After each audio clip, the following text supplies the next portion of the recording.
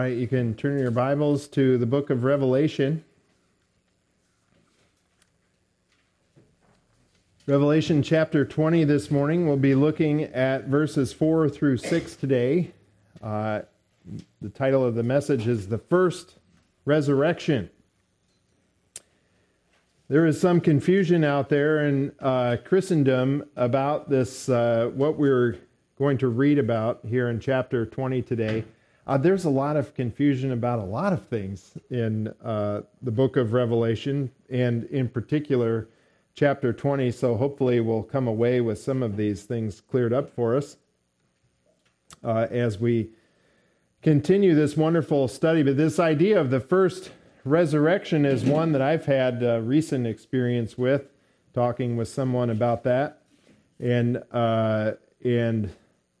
there's a lot of confusion what it means to be in the first resurrection.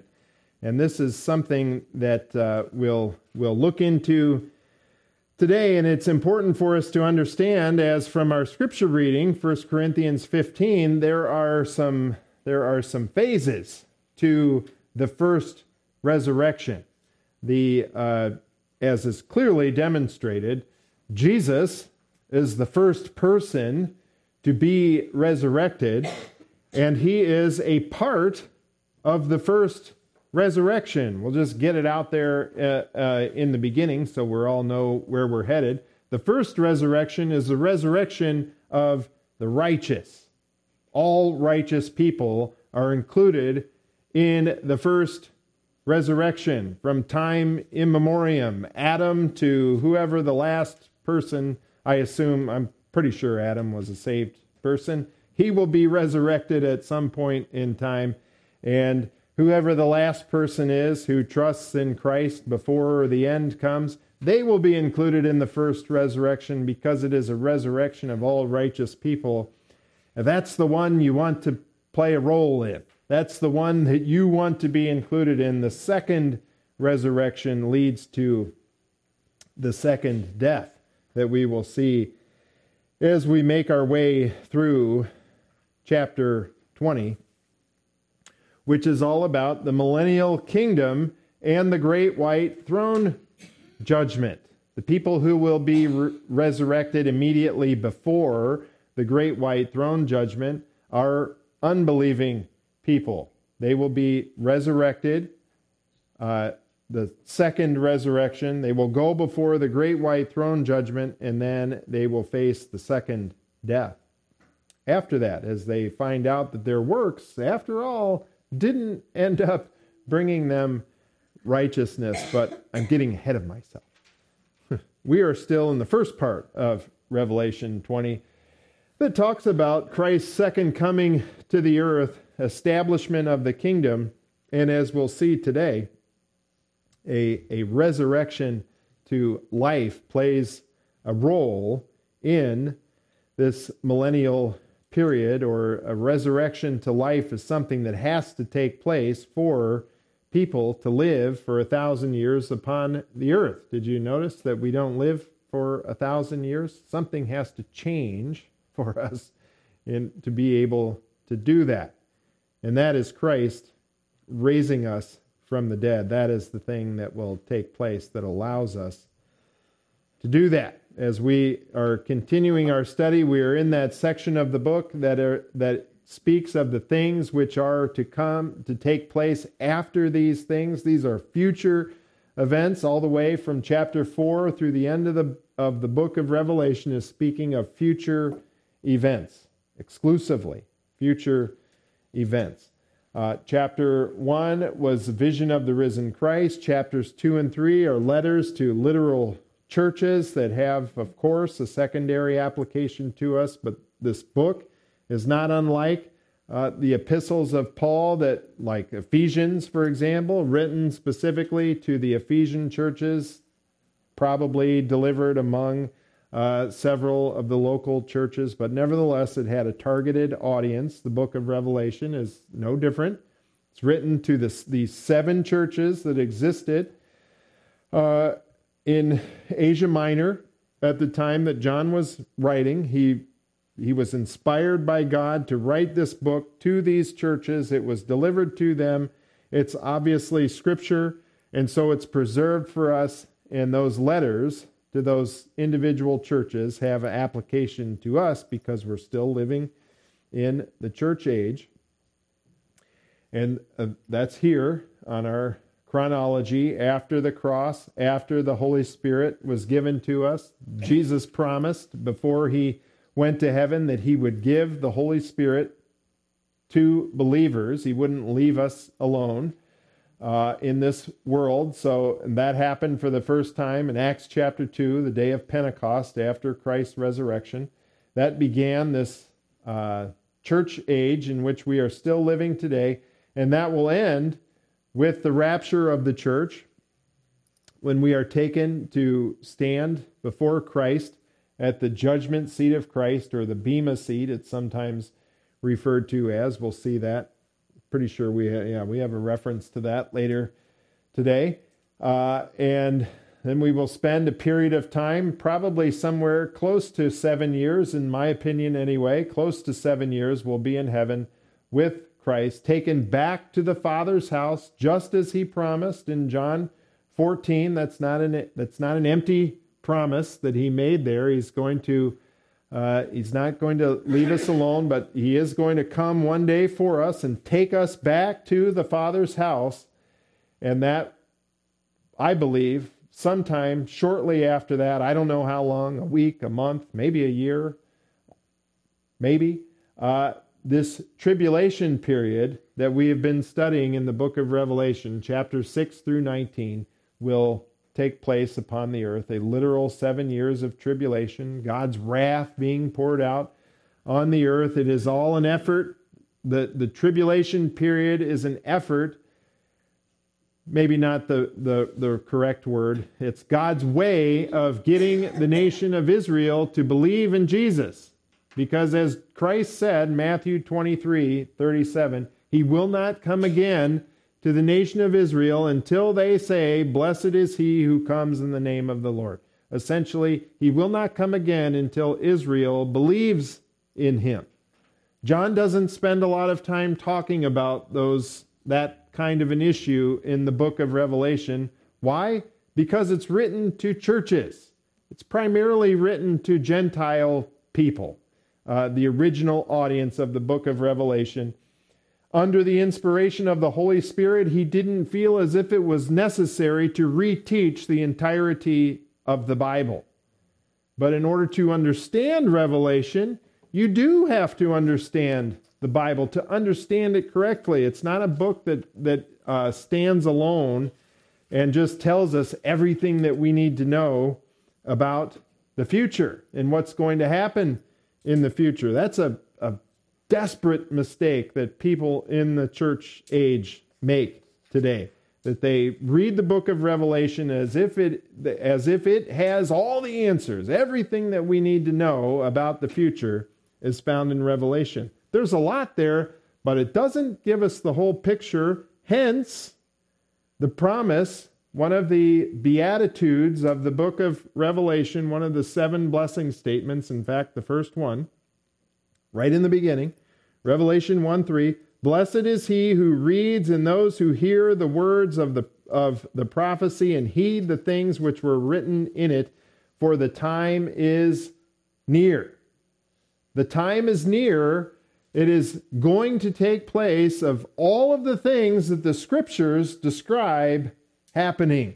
It is going to take place. And so there's a blessing in understanding the book of Revelation, because essentially, as hopefully you've noticed in the last 70, I think this is the 78th week of studying Revelation, you have to understand things from the Old Testament. You have to understand the Bible in order to understand the book of Revelation. And so there is a blessing in knowing these things. John didn't give us all of the information, but all of the information that God wants us to know is in the Bible. So it behooves us to know those things and apply them to what we see in Revelation.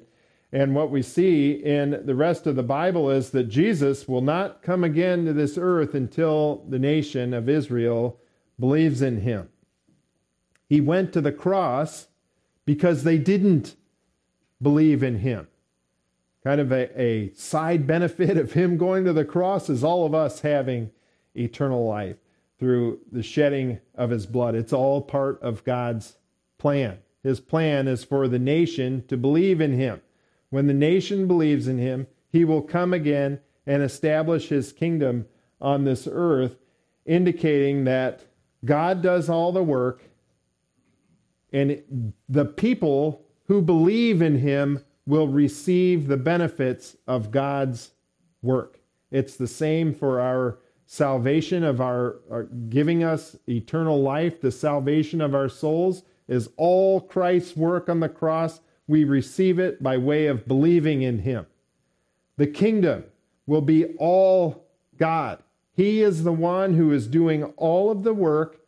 It will happen when the nation of Israel corporately believes in him. Then he will come again and he'll establish his kingdom for 1,000 years, as it's described in the book of Revelation. He will rule and reign for 1,000 years on this earth.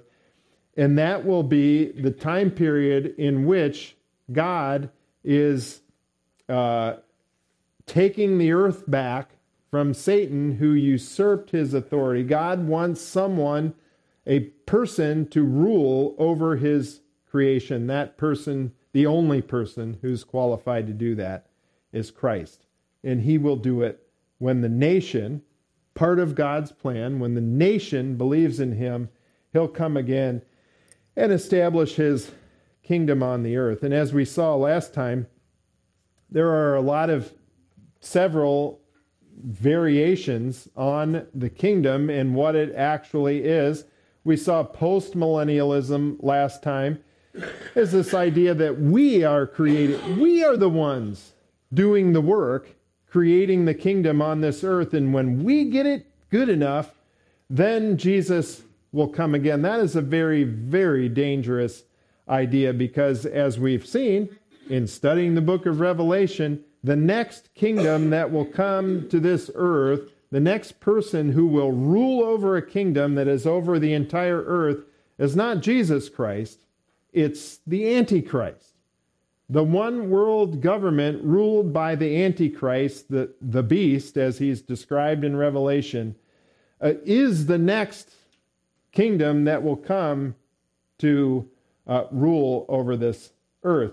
So if we are creating that, we think we are creating a kingdom for Jesus right now upon the earth, we're misguided.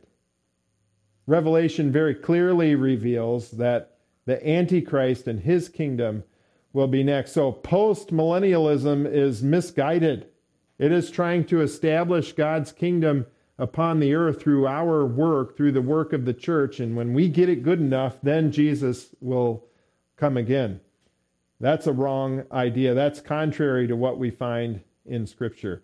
Amillennialism, this idea, meaning no, that there is no literal kingdom on the earth, is even worse than post-millennialism. It's very clear from Revelation and throughout the prophets that God himself, in the person of the Messiah, is going to rule over a literal kingdom. We have to spiritualize and allegorize nearly the entirety of the message of the prophets in the book of Revelation to come to the conclusion that Jesus, or that the Messiah, will not rule over a literal kingdom on this earth. And in fact, destroys God's the plan that we see so clearly laid out in the Scriptures. When we understand it, the plain meaning, we see that, well, God created the world, he created it very good, and he wants a man to rule over it.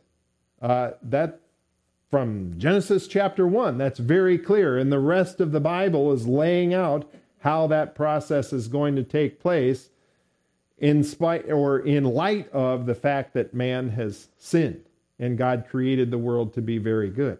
How is God going to solve this problem?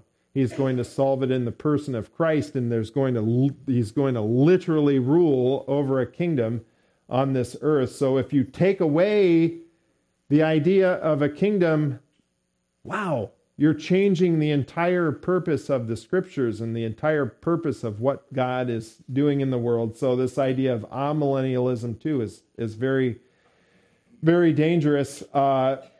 If we go historic premillennialism, we won't go into that again.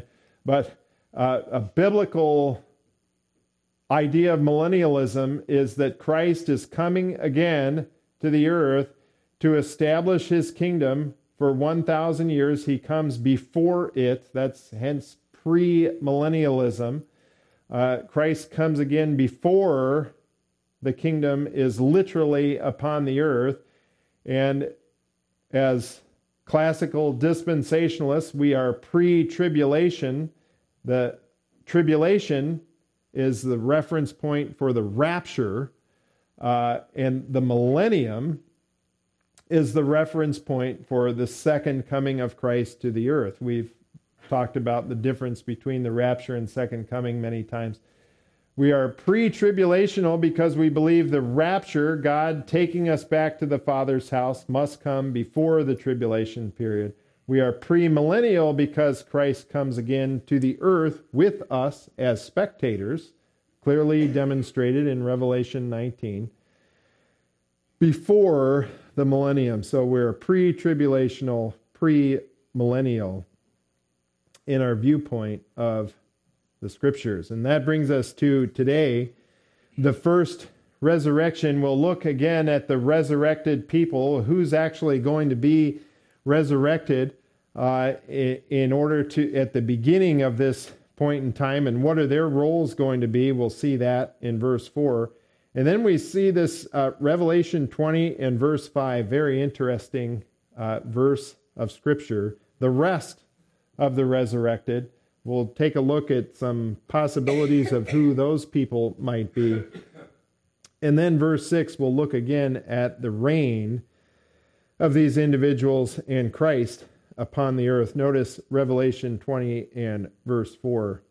It says, "Then I saw thrones, and they sat on them, and judgment was given to them, and I saw the souls of those who had been beheaded because of their testimony of Jesus and because of the word of God, and those who had not worshipped the beast or his image and had not received the mark on their forehead and on their hand, and they came to life and reigned with Christ for 1,000 years. The rest of the dead did not come to life until the 1,000 years were completed. This is the first resurrection.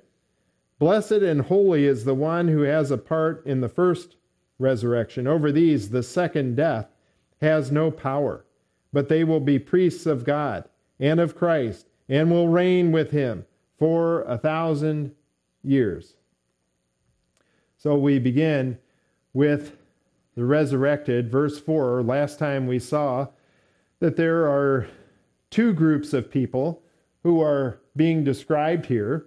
The first group is sitting on thrones. Judgment was given to them in verse 4.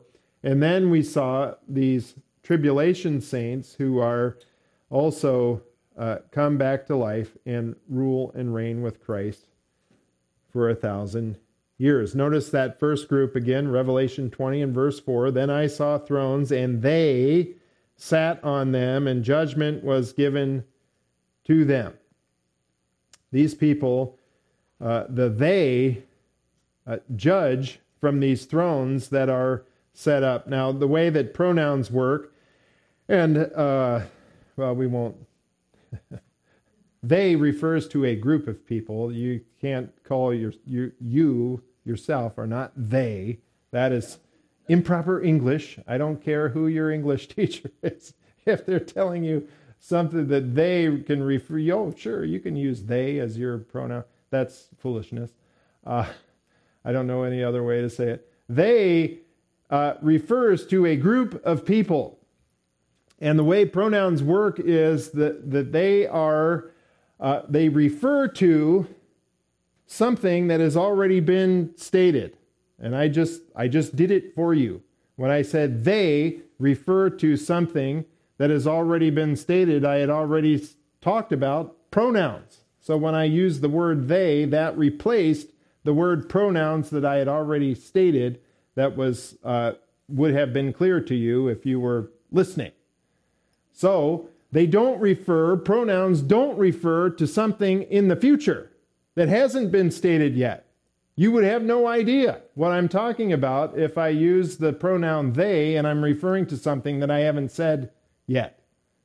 Therefore, the they here in verse 4 cannot be referring to the people who are about to be resurrected, who just went through the tribulation period, who had their heads cut off because they didn't take the mark of the beast or they didn't worship the Antichrist. It cannot be referring to them because they haven't been stated yet. Now, you may know the book of Revelation and have it memorized, and you already know where John is going with this, but that's not the way that language works. The they must be referring to something that has already been stated. And as we make our way back through the text, we can see the individuals who this could possibly be referring to. So if we just go backwards, the last group that are referred to is the rest of the people who were killed by the sword that came out of the mouth of Christ. That's in Revelation 19:21. Well, the people who are being killed by Christ at his second coming, I don't think they're going to be resurrected to rule and reign with him for 1,000 years. Another potential they is the beast and the false prophet. They're mentioned in verse 20. Oh, but wait, they're cast into the lake of fire, so nope, can't refer to them. Oh, how about the kings of the earth and their armies? No, they're the ones who are killed by the sword. So we keep going back. Oh, here's one, Jesus. Verse 16, he's the one who's mentioned there, having the King of Kings and Lord of Lords name written on his thigh. Well, no, clearly he's an individual, so it can't be him. Verse 14, well, look at that. And the armies which are in heaven, clothed in fine linen, white and clean, were following him on white horses. Grammatically, the only group that makes sense when we use pronouns, the word they, grammatically, the only group that makes any sense in being a previously mentioned group of people is the armies of heaven, clothed in fine linen, white and clean, following him on white horses. And as we spent nearly an entire Sunday studying, we saw those armies are you and me. That army is believers.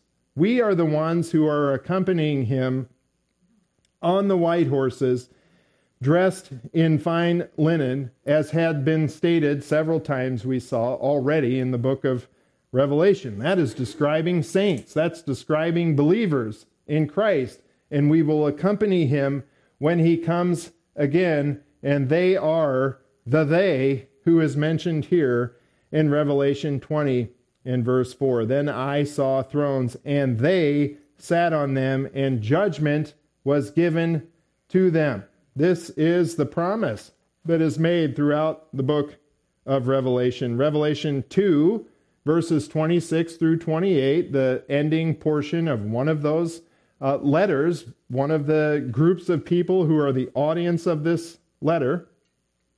Revelation 2:26, he who overcomes, we overcome by faith.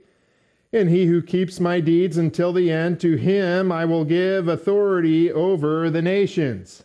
And he shall rule them with a rod of iron, as the vessels of the potter are broken to pieces, as I also have received authority from my Father, and I will give him the morning star. A promise that those who trust in Christ will rule and reign with him. Written to a church.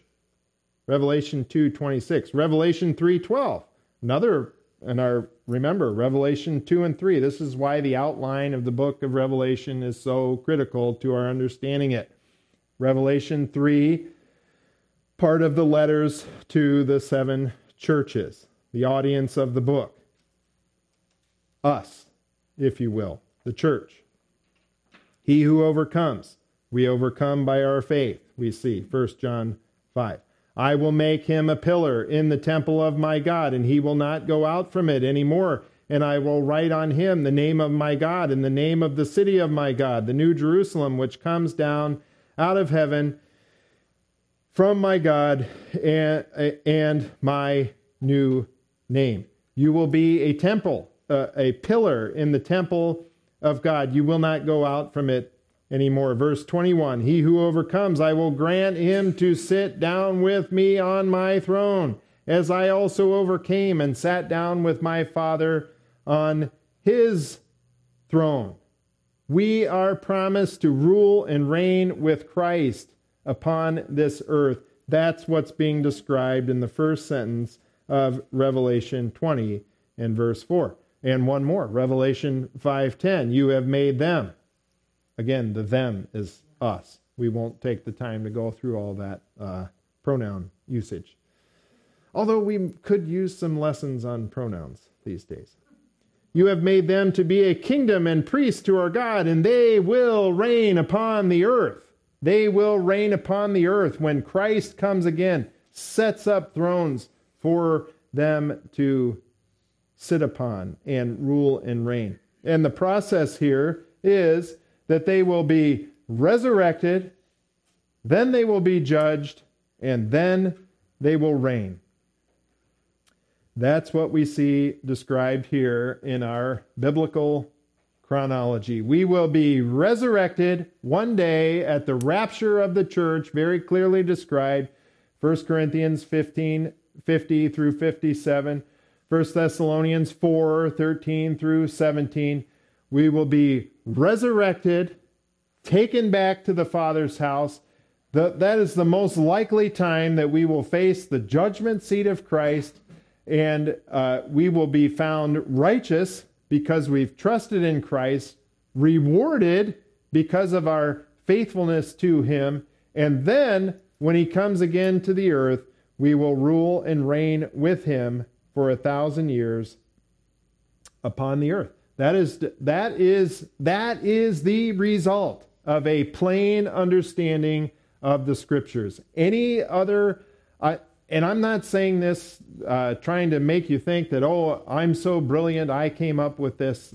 People a whole lot more brilliant than me read the Bible and come to the same conclusion. Even the post-millennialists and those who spiritualize the text admit that the plain understanding of the Scriptures leads you to that conclusion. Pre-tribulation rapture, 7 years of tribulation, Christ comes again to the earth and establishes a kingdom for 1,000 years. That's what the text says. Anything other than that is allegorizing it, spiritualizing it into something different than what it plainly says in the text. We will be resurrected, judged, and then rule and reign with him. 1 Corinthians 15:50 promises this to us, this idea of a resurrection. Now I say this, brethren, that flesh and blood cannot inherit the kingdom of God. We can't be there for 1,000 years in flesh and blood as people who are living today. It isn't possible. Nor does the perishable inherit the imperishable. Behold, I tell you a mystery, a previously unrevealed truth. We will not all sleep, but we will all be changed in a moment, in the twinkling of an eye, at the last trumpet. For the trumpet will sound, and the dead will be raised imperishable, and we will be changed. That's a resurrection. 2 Corinthians 5:10, for we must all appear before the judgment seat of Christ, so that each one may be recompensed for his deeds in the body according to what he has done, whether good or bad. And then we will rule and reign with him, as we saw in these verses earlier in Revelation. Resurrected, judged, and then reign with Christ.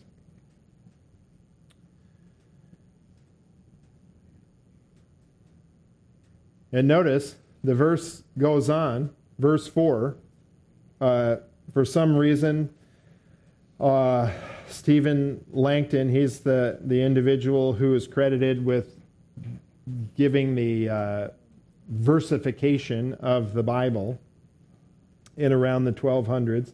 And given the example before, he's probably in a carriage ride, and he must have got distracted by something out the window in the carriage ride. And at the end of the sentence there, then I saw thrones, and they sat on them, and judgment was given to them. Oh, what's that?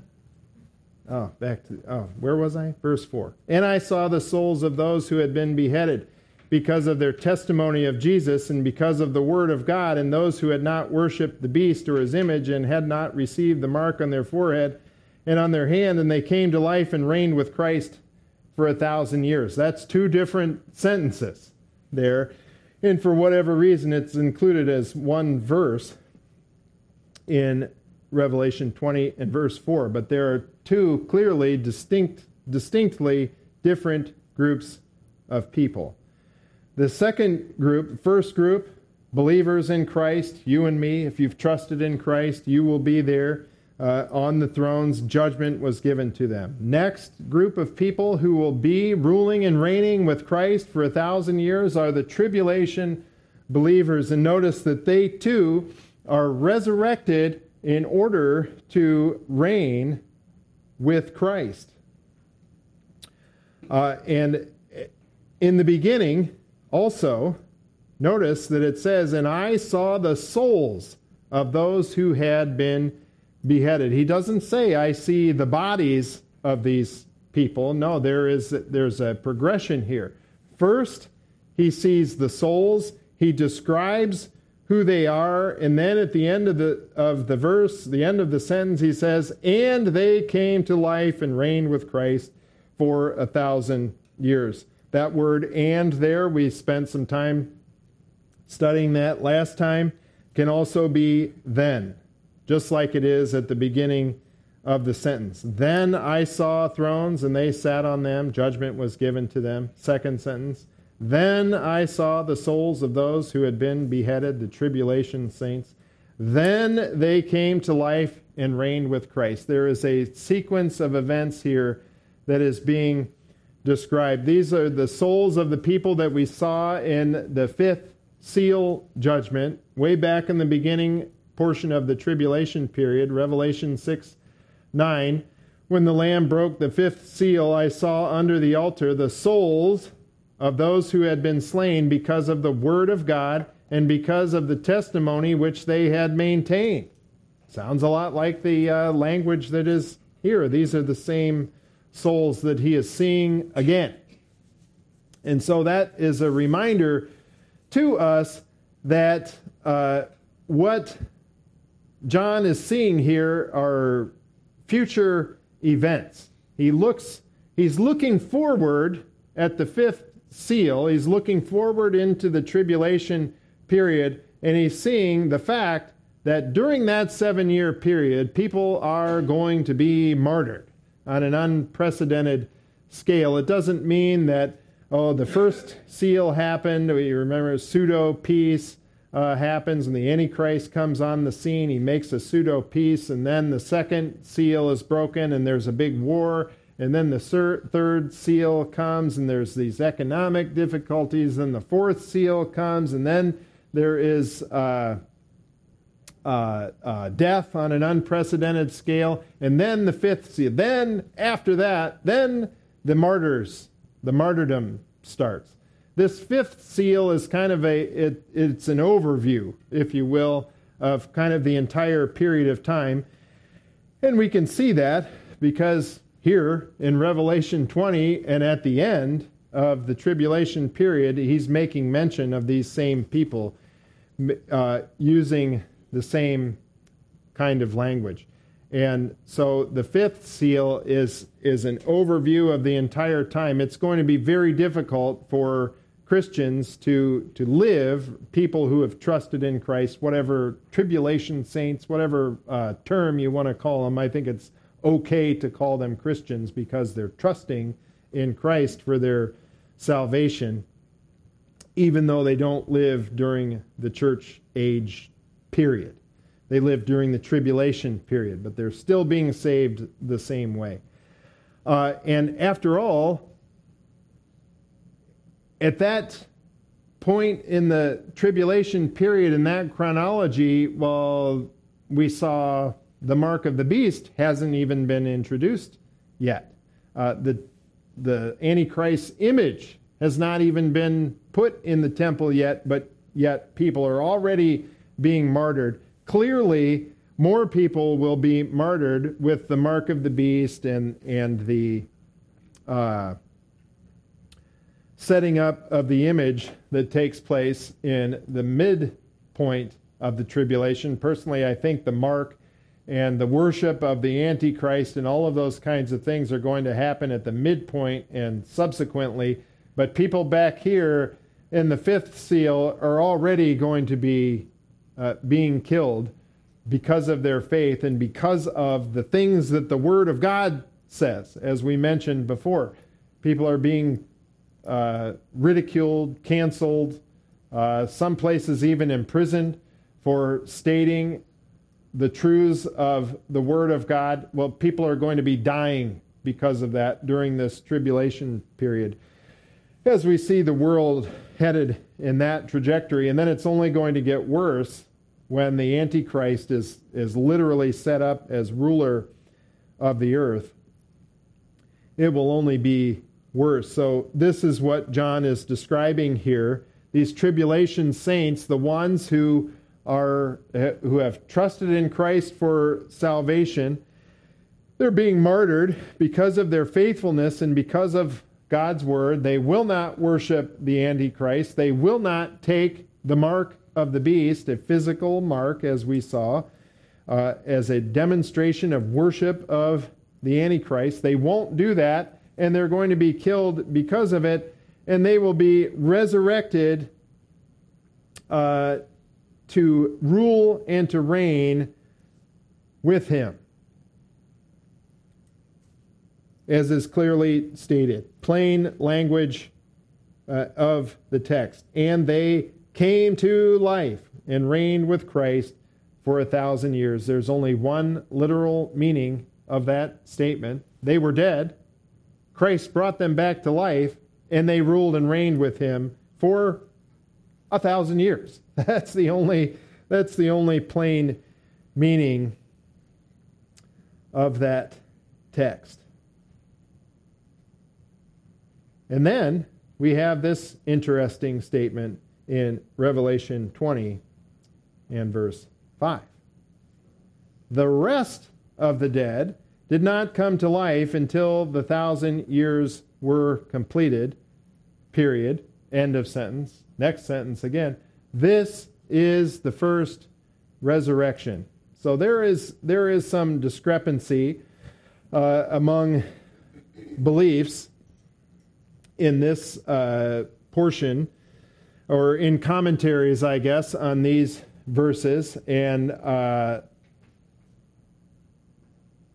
think the meaning is pretty clear here, that the rest of that is mentioned here are believers in the 1,000 years. Now you'll see a lot of commentaries. You'll read a lot of commentaries from good people who are going to say, no, that's the unbelievers that are mentioned in Revelation 20 and verse 12.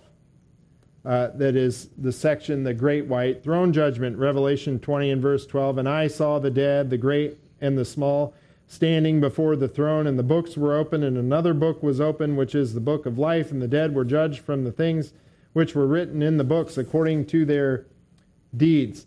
And I would say that is, it's a valid way to interpret it, but I don't think it's the best way to interpret what is being said here. Why, similar to the use of pronouns, why would we jump ahead to something that hasn't even been mentioned yet and describe this event of the rest of the dead not coming to life until the 1,000 years were completed and giving no hint as to what it's about, and then follow it up with, this is the first resurrection?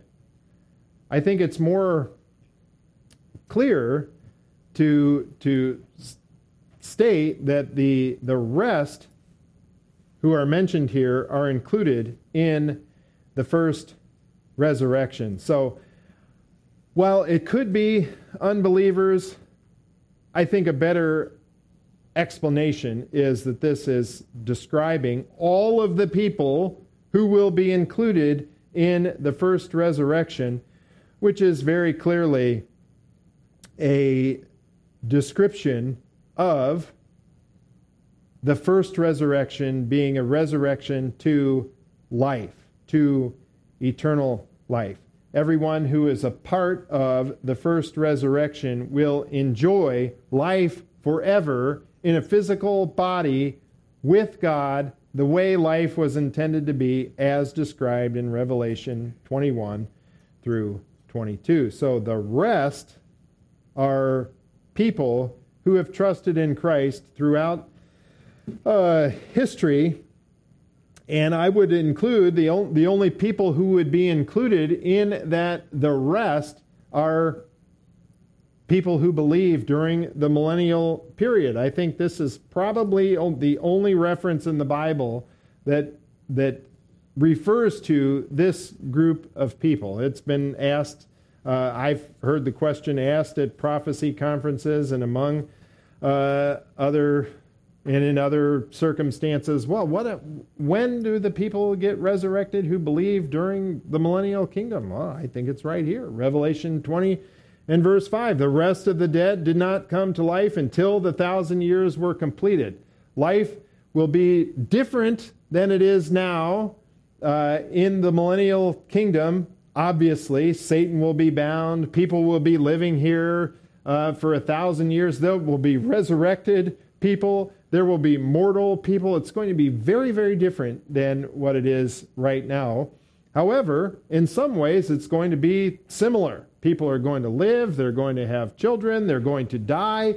People are going to have the choice whether or not they will believe in Christ. He will be literally ruling and reigning in Jerusalem in a physical body. People will be able to catch a plane ride to Jerusalem, maybe Tel Aviv airport. Maybe they'll have a new airport closer to Jerusalem by then that's big enough to handle all the people who want to come and physically see Jesus in Jerusalem. They'll be able to do that. And some people still won't believe in him. And I think that's one of the main purposes for the millennial period, is to demonstrate our sinfulness. How in the world could you live in a world where Satan is bound? You don't have no such thing as Satan made me do it anymore. That excuse is gone.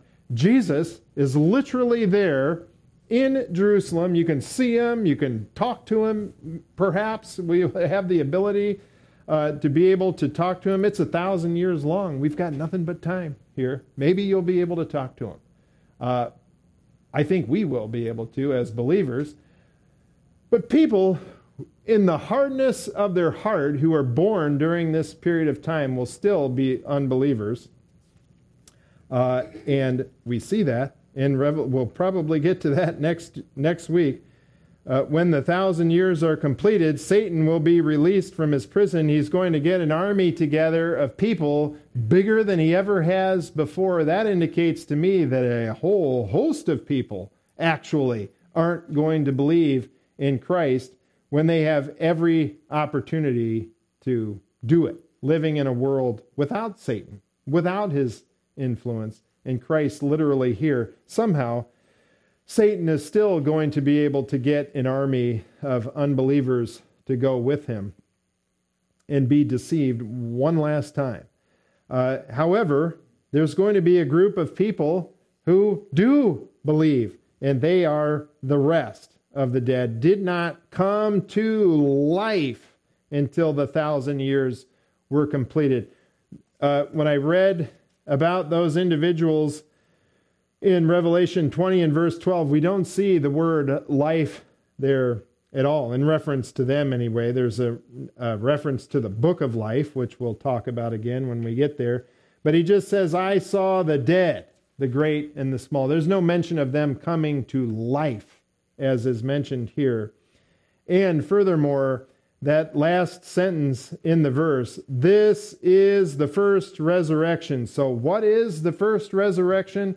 The first resurrection is a resurrection of life, and there is an order to it, as we saw in our scripture reading, 1 Corinthians 15:23. Speaking of the resurrection, there is a resurrection. There must be a resurrection. If there isn't, we are to be pitied more than anybody in the world. If you think that Jesus is just a man and he's a really good prophet and a good teacher, you are to be pitied more than anyone. You're worse than you should have more pity than an atheist if Christ isn't resurrected. But he is resurrected. There is a resurrection to life. There must be a resurrection to life for this life to have any meaning at all. It's got to be eternal. And Christ has to raise us again from the dead. But it'll happen in order. 1 Corinthians 15:23, but each in his own order. Christ the first fruits. After that, those who are Christ's at his coming. Don't have time to go into all the details. I believe that's a reference to the rapture of the church. And there's an order to the resurrection. First, to be resurrected will be Christians. People from this time period, from Acts chapter 2 and forward, maybe you could we won't even go into it. Christians are going to be resurrected. 1 Thessalonians 4 and verse 16, for the Lord himself will descend from heaven with a shout and the voice of the archangel and with the trumpet of God, and the dead in Christ will rise first.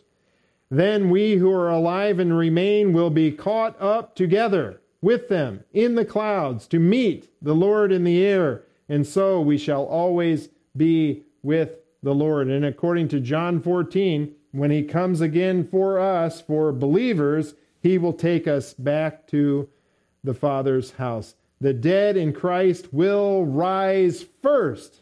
There's an order to it. Christians will rise first. Those of us who are alive at his coming will be caught up together with them, as 1 Thessalonians 4 says. That is the first group to be resurrected after Christ. Christ is the first fruits. His resurrection is the promise of more. The Holy Spirit is a down payment for us that he's going to accomplish everything he said he will. Number one thing he's promised to us is one day to resurrect us. One day to change these mortal bodies into immortal, take us back to the Father's house to be with him so that we can come again with him when he comes to establish his kingdom. Another group that will be resurrected that's part of this first resurrection are Old Testament saints, Old Testament believers. They too are promised a resurrection. That's why Martha in John 11 knew that Lazarus would live again. She was confident of that. He was dead in the grave. It already smelled, according to the eyewitnesses who were there. He'd been dead for a number of days. Jesus asked Martha, well, do you believe he'll live again? Well, of course. Of course. In the last day, he'll be resurrected. Why would she say that? Daniel 12:1 is why she would say that. She knew her Bible, and she applied it to the circumstances of her life. Her brother was dead.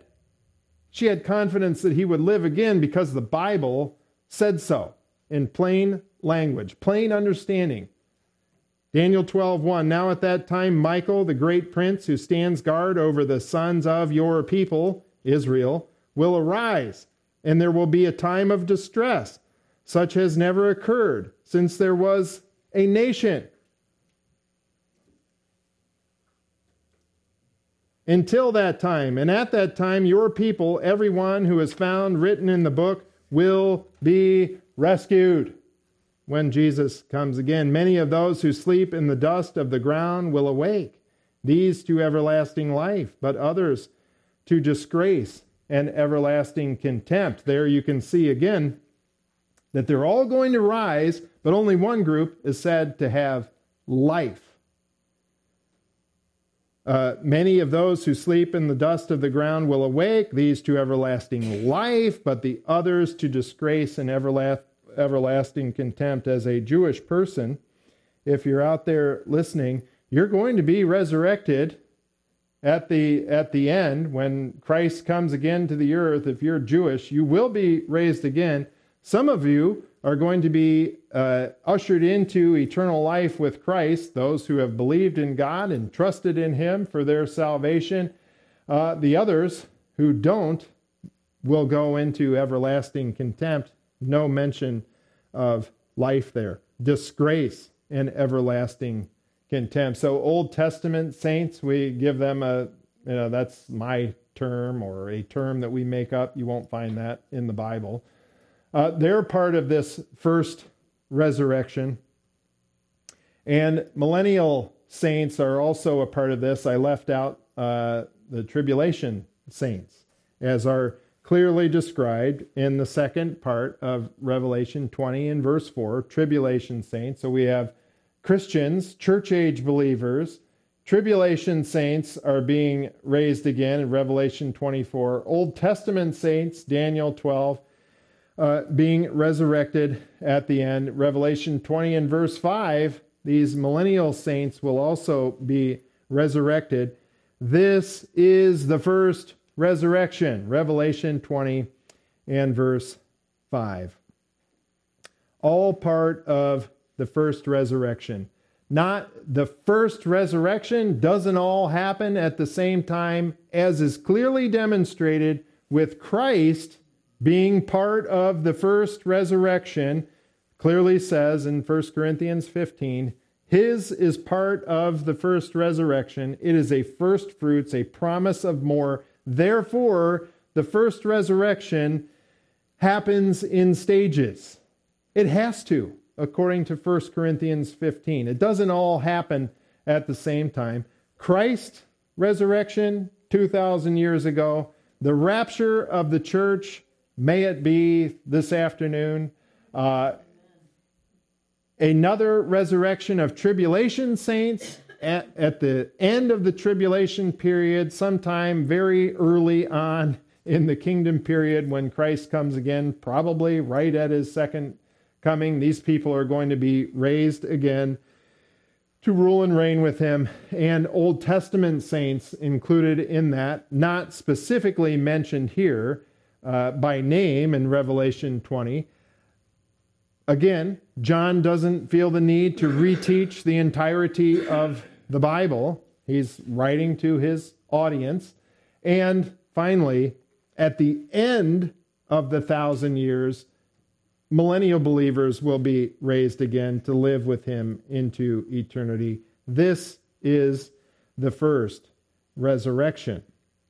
And then verse 6, we have the reign being described again. Blessed and holy is the one who has part in the first resurrection. Over these, the second death has no power, but they will be priests of God and Christ and will reign with Him for 1,000 years.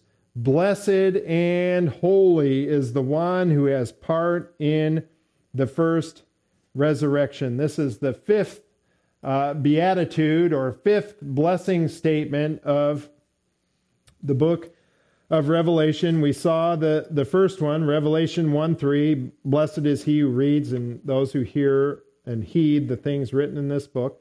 Revelation 14:13. The second says, And I heard a voice from heaven saying, Write, blessed are the dead who die in the Lord from now on. Yes, says the Spirit, so that they may rest from their labors, for their deeds follow with them. You are blessed if you die in the Lord from now on. Very much so.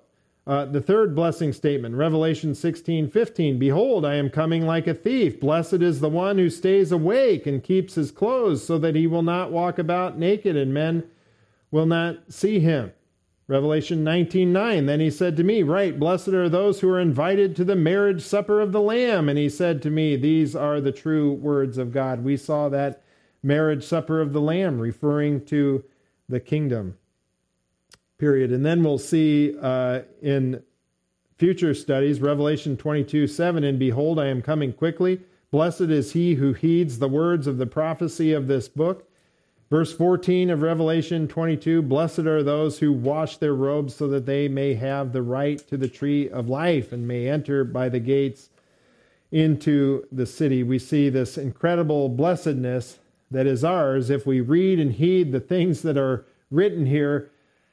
Boy, who ought to be the one who is the interpreter of these things? Who is the author of these things? How should we understand these things if there's such an incredible blessing? Well, we ought to let God be the author and try to figure out what he's communicating to us. If we just spiritualize them, allegorize them, then we're the one. We become the author. We make it mean whatever we want it to mean instead of the plain meaning of the text.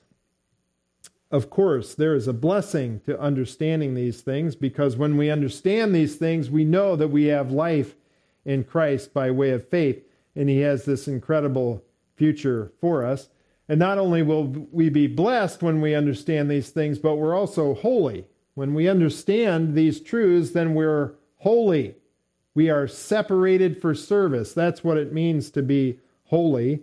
That's why he says, blessed and holy is the one who has a part in the first resurrection. We're very blessed because we're brought to life by faith in Christ, and we're holy because when we do that, we're separated for service for him. And that's the entire point of the first resurrection. We are blessed because we have a part in it. We are holy because we're set apart for service with him. We're not going to be bored playing harps and sitting on a cloud for 1,000 years. We're going to be ruling and reigning with Christ. He has something for us to do. And he has to give us life in order to do that, to be resurrected. That's the part of the first, that's being a part of the first resurrection. The second death, it says there in verse 6, has no power. Death, another very misunderstood concept. Death does not mean ceasing to exist.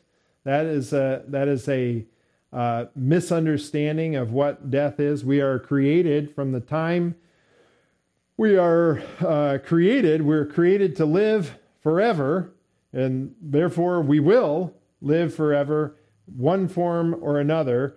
But death is simply a separation. If you see a dead body, it doesn't cease to exist. It's separated from the soul. It's a physical body there that the soul has been separated from. That's why it's quote unquote lifeless. But it's still a thing. And one day, according to the scriptures, as believers, it's going to be reconstituted into a living body again. When eternal life is given to us, it will come back together. There won't be that separation anymore. Death is just simply a separation. The second death here is obviously a reference to dying for the second time. The first death would be physical death that we all face, minus those who are raptured. That's why the rapture of the church is such an incredible promise, because there's going to be a very select few of people who have ever lived who will not experience physical death. One might even say that in relation to all the people who have lived, that group is what would be termed statistically insignificant in comparison to all the people who have lived. But one group of people will face a second death, not only physical death, but they will also face the second death, eternal separation from God. We see that in Revelation 20 and verse 14. Then death and Hades were thrown into the lake of fire. This is the second death, the lake of fire.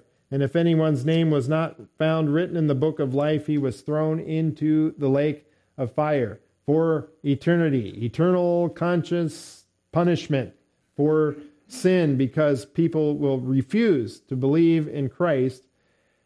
The only way to the Father, they face this second death. As believers, as those who have a part in the first resurrection, we have no worry of the second death. It has no power over us, as is, again, plainly stated there. And these people will be raised again, to reign with Christ for 1,000 years. Priests of God, servants for him. That's what priests are. Revelation 1:6 mentions that. He made us to be a kingdom. Priest to his God and Father. To him be the glory and the dominion forever and ever. And we will be rulers for him. We will reign with Christ. So we're going to be priests and rulers with Christ for him in living life on this earth the way that he intended it to be. And again, another mention, the fifth mention, I believe it is, of this term, 1,000 years, kilia ite in the Greek, where we get that term Kilias or Chilias, you may hear it pronounced. Those who believe in 1,000 years. Why would we believe in 1,000 years? It says it right here in the text 6 times in these 7 verses, this being the 5th time. They will be priests of God and of Christ and will reign with him for 1,000 years, a definite amount of time. John knows how to state an indefinite period of time. He's already done it in Revelation 20. If he just meant the 1,000 years is just an indefinite long period of time, why didn't he just say a long time then? He knows how to do it. He knows what a short time is. Revelation 20 and verse 3, after Satan is bound, after these things, he must be released for a short time. John knows how to distinguish between an indefinite period of time and a definite period of time. When he says 1,000 years, he means 1,000 years. How long will Satan be released for after he's bound? I don't know. A short period of time. What does that mean? What is that to God? I don't know. He didn't decide to tell us specifically how long that would be. It's a short period of time. He also knows how to describe a long period of time. And I'll take a second to read that one to you as well if you're not convinced. John chapter 5 and verse 6, hopefully it is. Otherwise, I'll have to do some investigating and find it again for you. I think this is it. John 5:6, when Jesus saw him lying there and knew that he had already been a long time in that condition, speaking of the paralyzed man, he said to him, "Do you wish to get well?" See, John knows all about indefinite periods of time, and so does God. And when he wants to describe a specific period of time, he tells us, like, 7 years of tribulation, 1,000 years of kingdom. He states it plainly. When he means a long time, he says a long time. When he means a short time, he says a short time. We can trust that Christ will rule and reign for 1,000 years upon this earth, and we as believers have a part in it because we are a part of the first resurrection, a resurrection to life. Praise the Lord for that. And it is just a tremendous blessing, obviously, to have a part in the first resurrection. And the truly tremendous and gracious part of it is that he doesn't require us to be perfect people. He knows we can't be perfect people, so he did all the work for us on the cross so that he can give his perfection and his righteousness to us by way of faith so we can enjoy life with him forever. Let's go to him in prayer. Dear Heavenly Father, we thank you for the book of Revelation. I thank you for the truths that we see here, and I just pray that they would go before us, that they would be in our thinking and before our eyes as we go out into the world in this week to come. Help us to remember that we have the promise of ruling and reigning with you for 1,000 years on this earth, and that we also face judgment before you. We will be judged for the way that we live our lives as believers, and I just pray that those truths would be before us and motivate us to live for you today. May we not be hearers of your word and not doers of it also. May we be hearers and doers of your word, not forgetful, but living each moment for you in the power and the strength that you give us in the Holy Spirit, we pray. In Jesus' name, amen.